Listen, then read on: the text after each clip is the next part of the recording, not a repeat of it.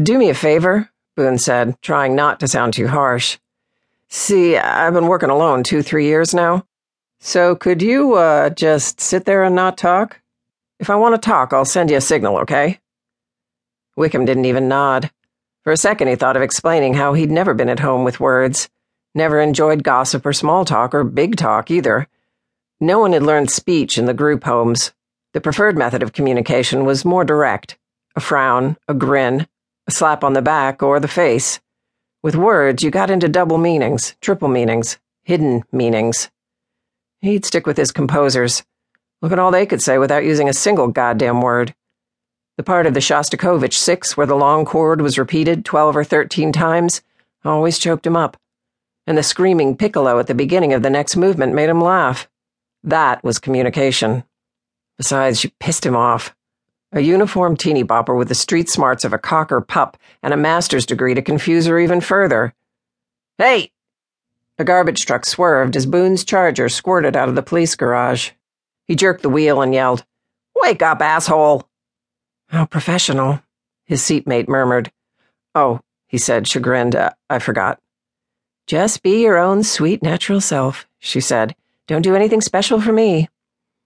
"Don't talk, okay? How many times—" "Listen, this is work, is all. This is an amateur night in the Turkish bath. I'm assigned to work one case with you, okay? That's fine. But that don't mean we gotta talk."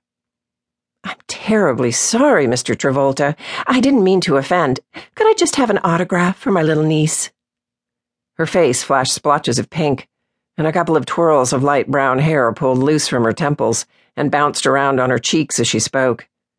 He gripped the wheel and thought of turning a couple high-speed donuts so she could take another look at her lunch, but why lower himself?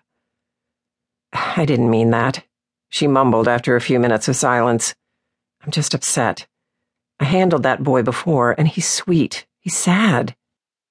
"You don't bother me," he said. "The only thing is I'd rather drive and not talk, if it's all the same to you. Got a lot on my mind."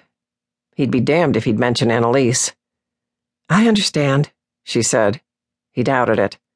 "I do," she repeated, as though she had read his mind.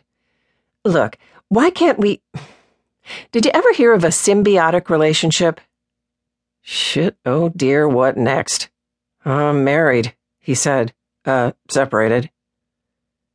She let loose a bored sigh, making his ulcers squeeze. "This is exactly the kind of person the doc told me to avoid," he reminded himself. "The kind that tries to make you feel dumb." She was a man, I'd erase that smirk fast.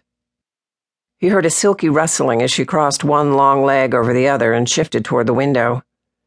He remembered what Foxy, the duty lieutenant, had said. "Look, John, everybody on the force wants to ride with that cunning little stunt. Just blow a little smoke up her ass, it won't kill you once." No, not if she went mute. Well, I'll go through the motions. Interview the Schulte woman and her high yellow boyfriend for a while, and then back to my wandering snitch. That crazy Candy. How'd the sucker disappear between the lobby and the 4th floor? He remembered Foxy's parting words. "And don't forget, John, this Ginch is connected." That was the whole trouble with the PD. Too many people were connected. A few hours ago he was closing in on a fool. Now he was out looking for a runaway, for Christ's sakes. A retard. Not that they weren't human beings, but how could you tell where a poor, simple retard might wander? Where would you look for a lost cat?